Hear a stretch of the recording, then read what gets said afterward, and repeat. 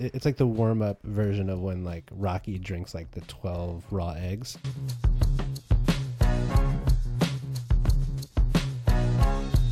How you doing? I'm well. Wow, you doing, you are loving tennis right now, huh? It's my favorite tournament. Sure. It's like inescapable. I can't help but follow the storylines. You know, it all like comes together. And then also, for the first time, really, truly, like the media, the mainstream media kind of pays attention. The MSM, sure. I'm not that into like what happens on the courts. I mean, I am. Right. It's early rounds. Yeah, sure. I mean, some interesting stuff has already happened, and some interesting stuff will continue to happen. There's all this other stuff like swirling around that's fascinating. Okay, so let's get going. What's the fascinating stuff for you? Okay, a small hobby horse that I want to talk about, but it's important. Mm-hmm. 5 setters at Grand Slams. Okay. Ben Rothenberg, who is a freelance tennis writer, co-host of the No Challenges Remaining Tennis podcast, New York Times contributor. He has, for a couple of years now, been sort of going on and on about how we need to ban 5 sets from Grand Slam tournaments. Wow. And for anybody who doesn't know, tennis is a best out of 3 contest, men and women, with the exception of Grand Slams, in which the men from the beginning of the tournament to the end are expected to play 5 sets, with no tiebreak in the end, and that's for either gender, in the last set. So you can't, conclude a set as you normally would at 6-all with a tiebreaker. Means basically like by the second week, everyone's like hobbling around or injured, or you're basically not getting the best tennis out of everyone, which I actually agree with. Right. And he's kind of made this point for, time and time again.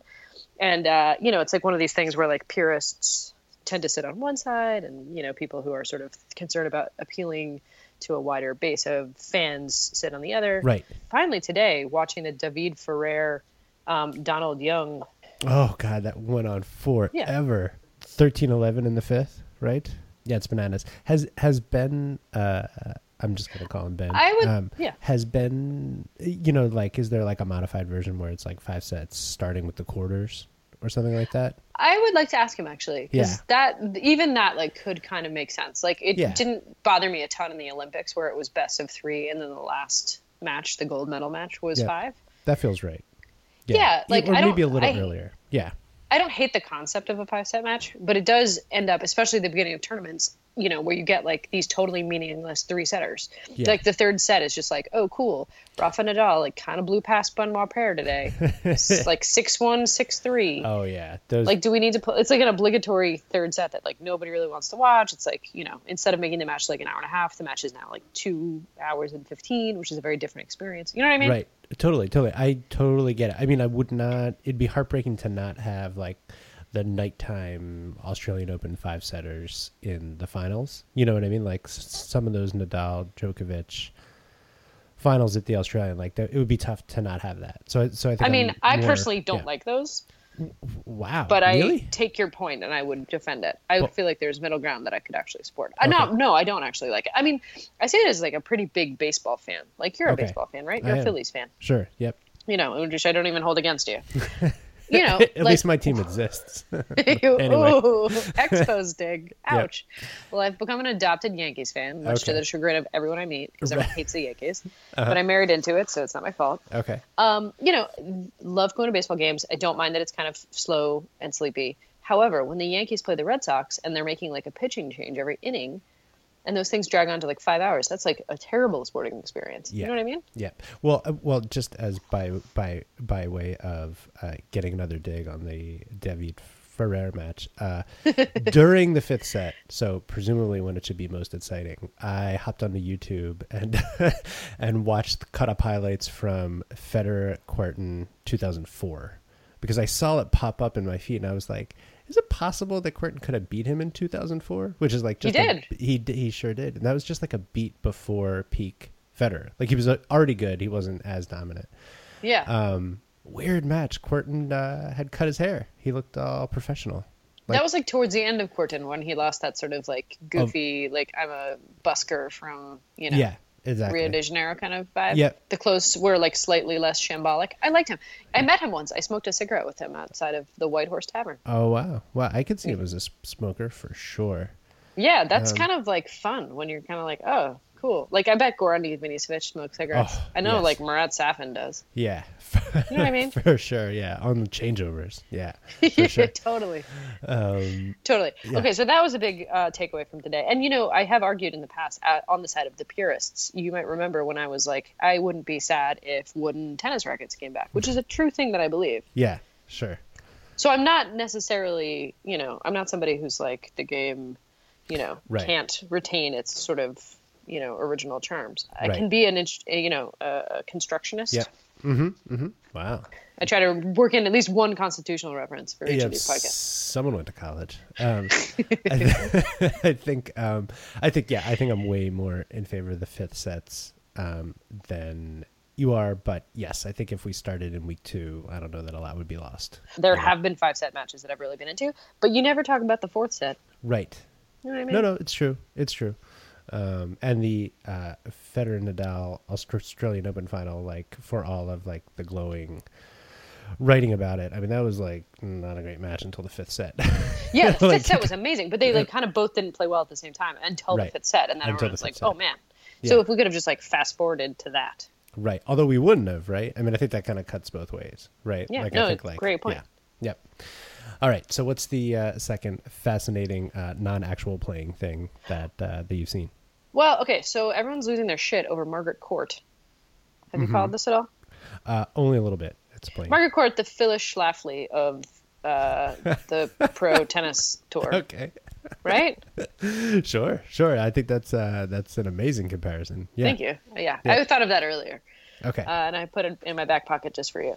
Okay. Okay, so Margaret Court, Australian tennis legend, won the most non-Open era Grand Slam singles titles. So now it is said that technically Serena Williams is chasing her record, having broken Steffi Graf's record last year, which I think is bullshit because nobody really counted Margaret Court's record, No. right? No, like Steffi this Graf is- was yeah. the winningest, Yeah. Grand Slam champion of all time, men and Yeah. women, until Serena bested Yeah. her. So I feel like, Yeah. this kind of Margaret Court business is kind of ugly and messy, especially because she played like 20 Australian Opens when nobody could get to Australia. Right. Right. The ships couldn't go that far. They ran out of gas. So Margaret Court, longtime opponent of same-sex marriage. I think she's like a minister of some sort of like very intense Christian denomination. Uh-huh. This week, gave an interview where she talked about this openly gay tennis player, Casey Dell'Acqua, who's an Australian, and how her marriage was doing a disservice to their child. Ugh. Wow. Pulling the kid into it. That's like the lowest. Yeah, dude. Yeah. You want to talk about what's good for kids. Yeah. Like, don't be a hateful bigot. This comes on the heels of her saying, Margaret Court, that is, saying that she would protest Qantas Airlines because their CEO is gay and they have like a marriage equality stance. So basically everyone in the tennis world now, despite like this lady kind of saying dumb shit all the time, has decided that this is like the big stand, and there's even talk of them renaming Margaret Court Arena, wow. which is one of the main show courts at the Australian Open, to sort of take the honor away from her. Wow. And so now everybody like kind of has an opinion, and all the players, which probably sucks honestly if you're a player Yeah. to like have to talk about like marriage equality on, Yeah. you're like, how'd it go out there? Third set, can you say something interesting about marriage equality? Right. And you're like, oh, I can't say anything interesting about anything. You know what I mean? Right. Should we throw it to the States? John Isner? Yeah. Anyway. Oh, yeah. But most players are like, this is horrific, this is terrible. And then a lot of people have been sort of circulating an interview that Margaret Court gave in the 70s. Yes, the 70s, Yeah. where she talks about how apartheid is awesome. Wow. Really, dude? I guess if you're going to be on the wrong side of history, like, be fucking consistent. Right. Like, there are a lot of people who are not or against gay marriage who are also against apartheid. Like, she's way out on an island on this one. So like my point here is not to like Yes. pile on her. That's been done in more articulate manners Yeah. by some Yeah. tennis players who probably would not have rather talked about this in their post-match interviews. But it does like sort of it kind of brings up this whole idea of like naming facilities after people. Like Ilie Nastase, said some horrific shit that like we talked about a couple weeks ago about Serena Williams, and he's still sort of got to go to the tournament in Madrid because his friend Ion Tiriac owned it. So it's kind of like, what do you do with these like when the elder statesmen don't behave? But I don't know. Like, would you take her name off the court? I mean, I don't know. No, I feel like there's probably a bunch of other cool things you could name that arena. I would not be heartbroken if it happened, but I don't know if I'd pull the trigger on it. Yeah. Anyway, we might have to come back to this in Australia because, like I said, there's talk of them taking the stadium name away. And then Sam Stosur, who's like the Australian #1 player, said that she might boycott. Wow. Yeah, dude, it's heating up. So I feel like we should talk about it. I mean, could she say to the organizers, like, I don't want to play on that court? Probably. I mean, early in the tournament at least. She's the Australian #1 singles player. So she would be on it. Yeah, she would be on it all the time. She is also my pick for like total dark horse shock winner. In this tournament, in the French Open. This very tournament. Yeah. She came very close, lost a heartbreaker in 2010 to Francesca Schiavone. She's got a good game. She just won the warm-up tournament in Strasbourg. That is fool's gold sometimes, but she has a weirdly fun clay game. Oh, I like her game a lot. Yeah. It's really, really, really spinny. It kind of only works on clay, although she did win a U.S. Open beating Serena Williams during the infamous ball shoving down his throat incident. Super weird. Yeah. Okay, so that's your pick for who's going to win this thing. Dark horse pick. Definitely. Dark horse pick. Dark horse pick, yeah, for sure. Oh, he's toying with him now.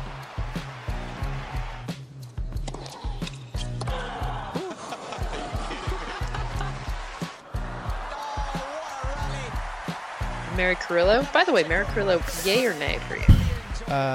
Not a huge fan. Closer to nay. She said a really weird thing today in the Bradley match.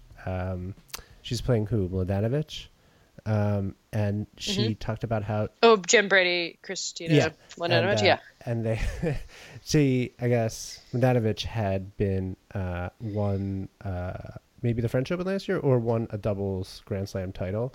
And she said, with her friend, they were really good friends when they played that match. And I was like, what a weird way to put that. And then right afterwards, she said, now it seems like they don't talk to each other. I was like... You're like, just enough information to be confusing. Like, wow, that's like, I want to know more about that. I shouldn't, but that was a weird tease, Mary Carrillo.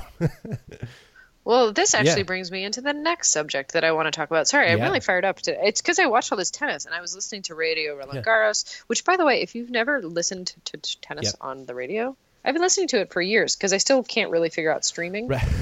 You and I have talked about this. Really what is it? Like, is this just like I'm a mom now? I just can't do like computer stuff? I don't know. Yeah, it's streaming is kind of an important part of our sports world right now, Caitlin. Let's put a pin in this and off air, I'll talk you through it. I wish you would. So I wish somebody would. I get the Tennis Channel, but I can't seem to get Tennis Channel to stream on my devices, which is a bummer because it's like basically the only thing that shows tennis during some tournaments, including the French Open, my favorite tournament. Well, okay. I have some. You think you can solve this? But go on with your point. Go ahead.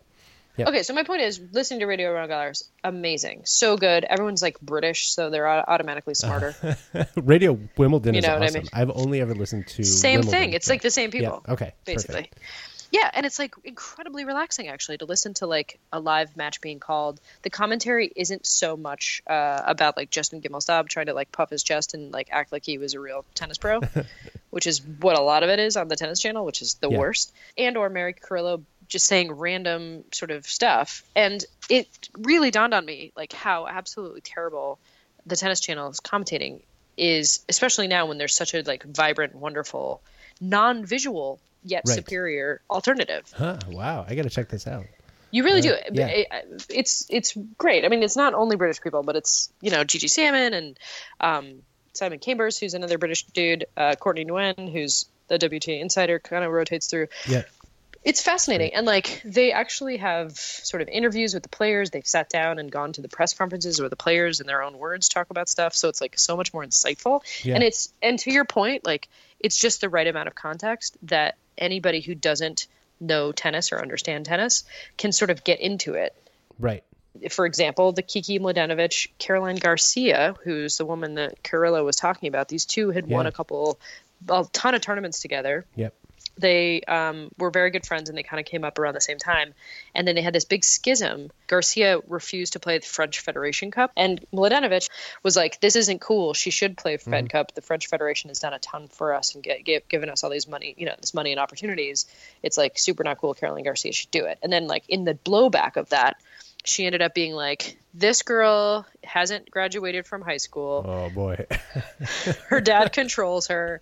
I speak 5 languages, which is a thing that she said, which is awesome, by the way. She said it 5 times. Yeah. She said it in every single language, exactly. You know, and she like sort of most famously had the most to say about Maria Sharapova's doping ban, but then backed it up with a victory on the court. So you're like, oh, dude, knowing this backstory makes you really excited to watch her on the tennis court. But like, you didn't get that tidbit, and you would have. I didn't. Yeah, I totally. Yeah, I was left to wonder. That's great. That sounds awesome.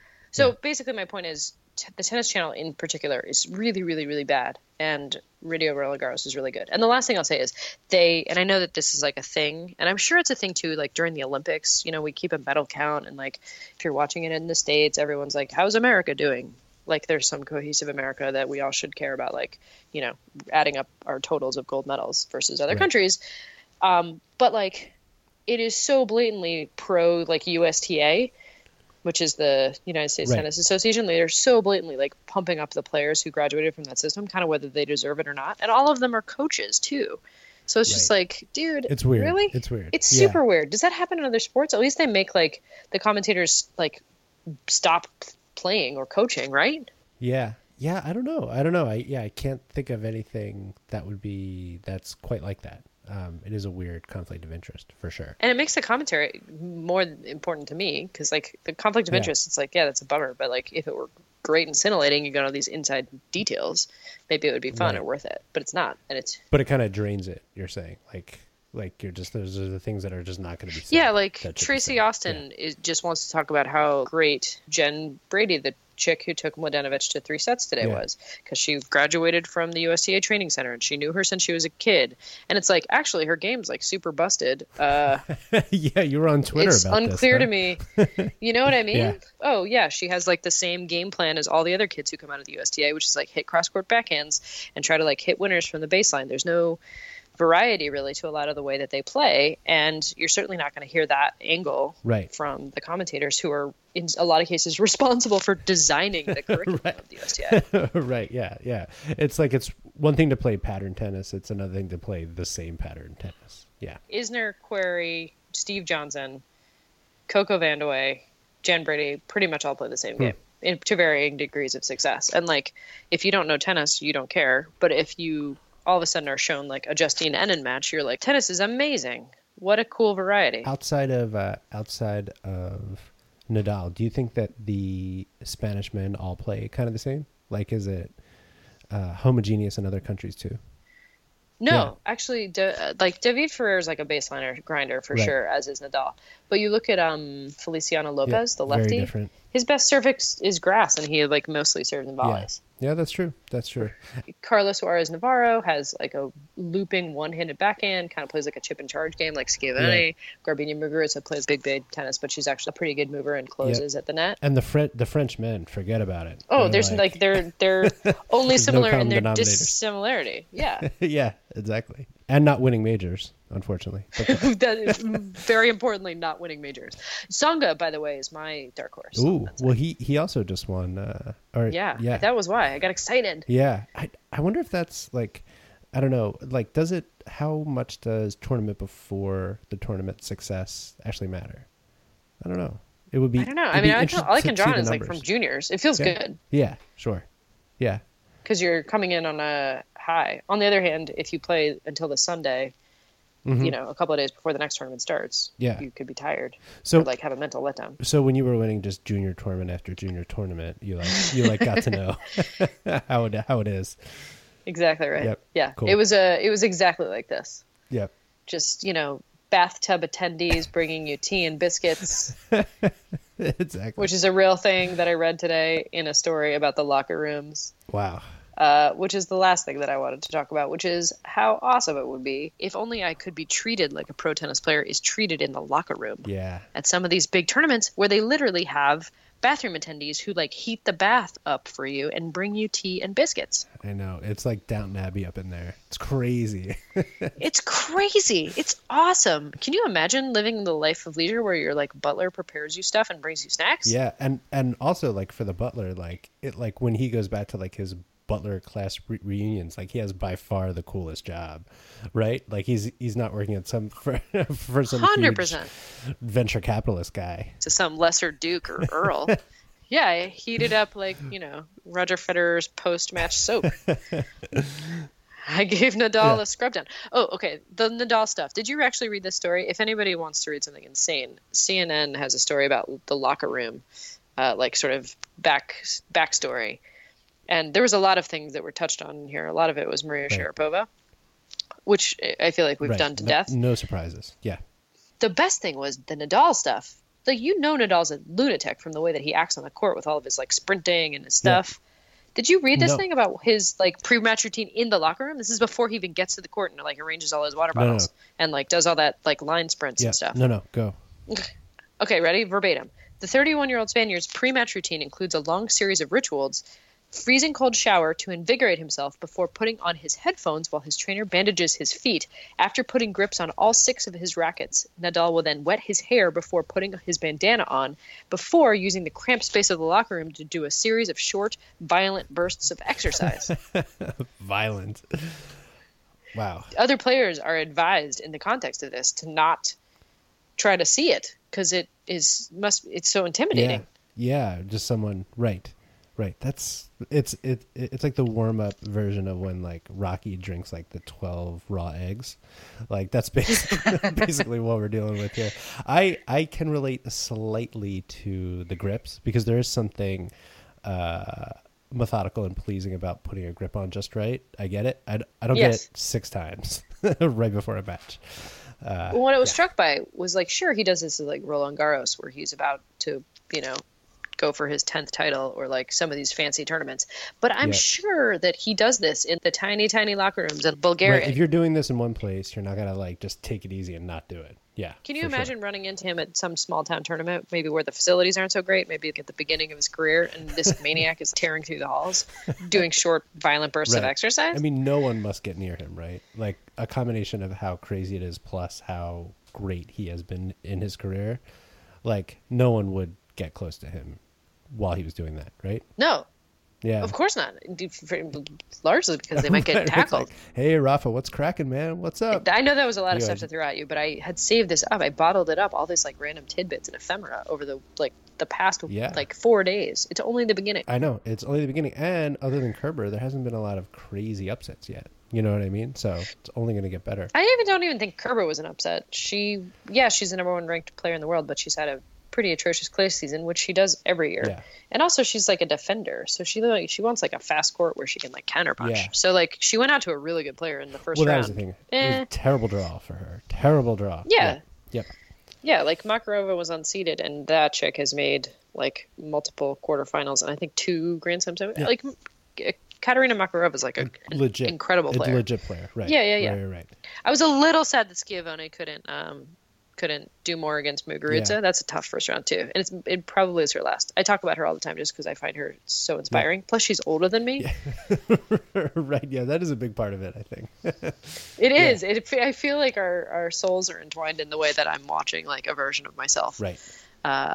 In a way that's like quite painful. You know what I mean? No, I mean, the other way to look for that is like I'm basically the same age as Federer, and like, Jesus.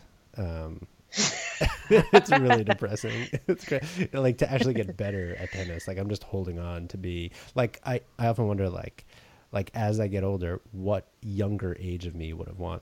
Like would 15-year-old me beat me now? Like, am I at that point? Because interesting. Yeah. So like you've defined the fixed point of your peak and then like you're wondering at what point in the decline you are? Exactly. It's like a parabola? It's like, exactly. A reverse parabola. Yeah, again with the college stuff, parabola. Wow. But I just maybe that's high school. But no, I mean I think like as erratic as I would have been at like 15 or 16, like I just wonder if the court coverage would have been so much better, because court coverage is something where it's hard to perceive as you're losing it. You know what I mean? So I'm sure I'm kidding myself, feeling like it's not that much different. Like I'm sure there are many balls I don't even run for that I would have got to. I feel like 100%. Yeah. I also think like the visual aid of like beautiful graphics could help us. Like if you mapped someone's footprints and like their like the way that they raced around the court, like onto like old video of themselves. Right. To see whether they're doing it better or worse. Yeah. Like I definitely feel it. I'm definitely doing it worse. Can I tell you something also? I just changed my grip on my forehand. Del Potro, all the way Eastern? Come on, man. Yeah, all the way Eastern. It feels like I'm like Roscoe Tanner playing with an Eastern grip. I've moved from an extreme Western to a semi-Western, and it feels like I'm like walking on the moon. Wow. What? But it's a fun challenge. Yeah. I'm into it. It's 5 days in now. Okay. Are you same? Backhand is the same, basically, unchanged. My backhand's in good shape. My forehand degenerated over the course of the last decade, such that my coach, who I occasionally talk about, who's very harsh, basically stopped me the other day, and she was like, "You're getting worse." Yeah. Wow, that is harsh. She's so harsh. And I was like, "I know." She's like, "Your forehand is gross. What's happening?" She's like, "I don't know." She's like, Caitlin, "We just have to start over." This kind of sounds like a horrible person. Really. It's a bit of a sadomasochistic relationship, but I really like it. She like makes me do sprints and stuff. She's very intense. Wow. She's playing the tour. She's not there to fuck around. Yeah. So like, do you feel like going semi-Western is easier on your, like, is it more forgiving with footwork? Because I kind of feel like it is. Like I've slowly gotten less Western over time, and that was the reason I did it. I think it will prove to be less onerous just because you have to hit that Western forehand so far out in front of you. And also, like, my whole body was tensing, so I wasn't getting a lot of power. I was kind of, like, wasting it away on the coil as opposed to, like, actually using forward momentum. For anybody who listens to this show and doesn't understand tennis, sorry that this just got really nerdy for a second, but it might also be interesting. I don't know if you like physics. So basically now I'm, like, swinging through the ball, and my contact point is a little bit more malleable, which actually is, like, much, much more forgiving. And I'm not shanking as much, which feels great. So, like... Especially on return. Exactly right. I mean, sometimes I really do feel like I'm like Roscoe Tanner and like hitting an Eastern grip with like an old school wooden racket. So it's a little bit weird, but it's also kind of fun to have a thing that you like slowly chip away at and like fine tune a little bit. Also at the same time as my body is deteriorating and I'm getting lazier. So, you know, like we talk about, maybe I'll have like the perfect strokes, but like no mobility at like age 70, and maybe that'll feel good. There are a lot of people like that I've seen play on courts. Just like flawless strokes, but basically playing from a stationary spot behind the baseline. I would be okay with that. Maybe I'll just like resign myself only to doubles and just like only hang out, you know, about a foot, you know, inside the but sideline. Still play the eye. Yeah. And try to serve aces. But yeah, I feel like it's given me like renewed life. Like instead of clinging to this game that was like failing me, now I have like a new game that I'm trying, which is a weird feeling to feel like for what? For who? You know, I'm 36. I play league tennis. Jesus, this is inspiring. Yeah, all right, get excited. I'm excited. I think that's part of the reason I've been watching so much tennis. I feel like, oh yeah, I'm hitting a forehand that looks like what everyone else is hitting, as opposed to like Jack Sock. Right. Oh, Jack Sock. Which is ugly even when he hits it. Just being honest. All right, Caitlin. Let's talk during week 2 when there will be more upsets. I can't wait. Yeah. Until soon. Until soon. Have a good night. Look, you can't be serious, man. You cannot be serious. That ball was on the line. Chalk flew up. Oh, he's toying with him now.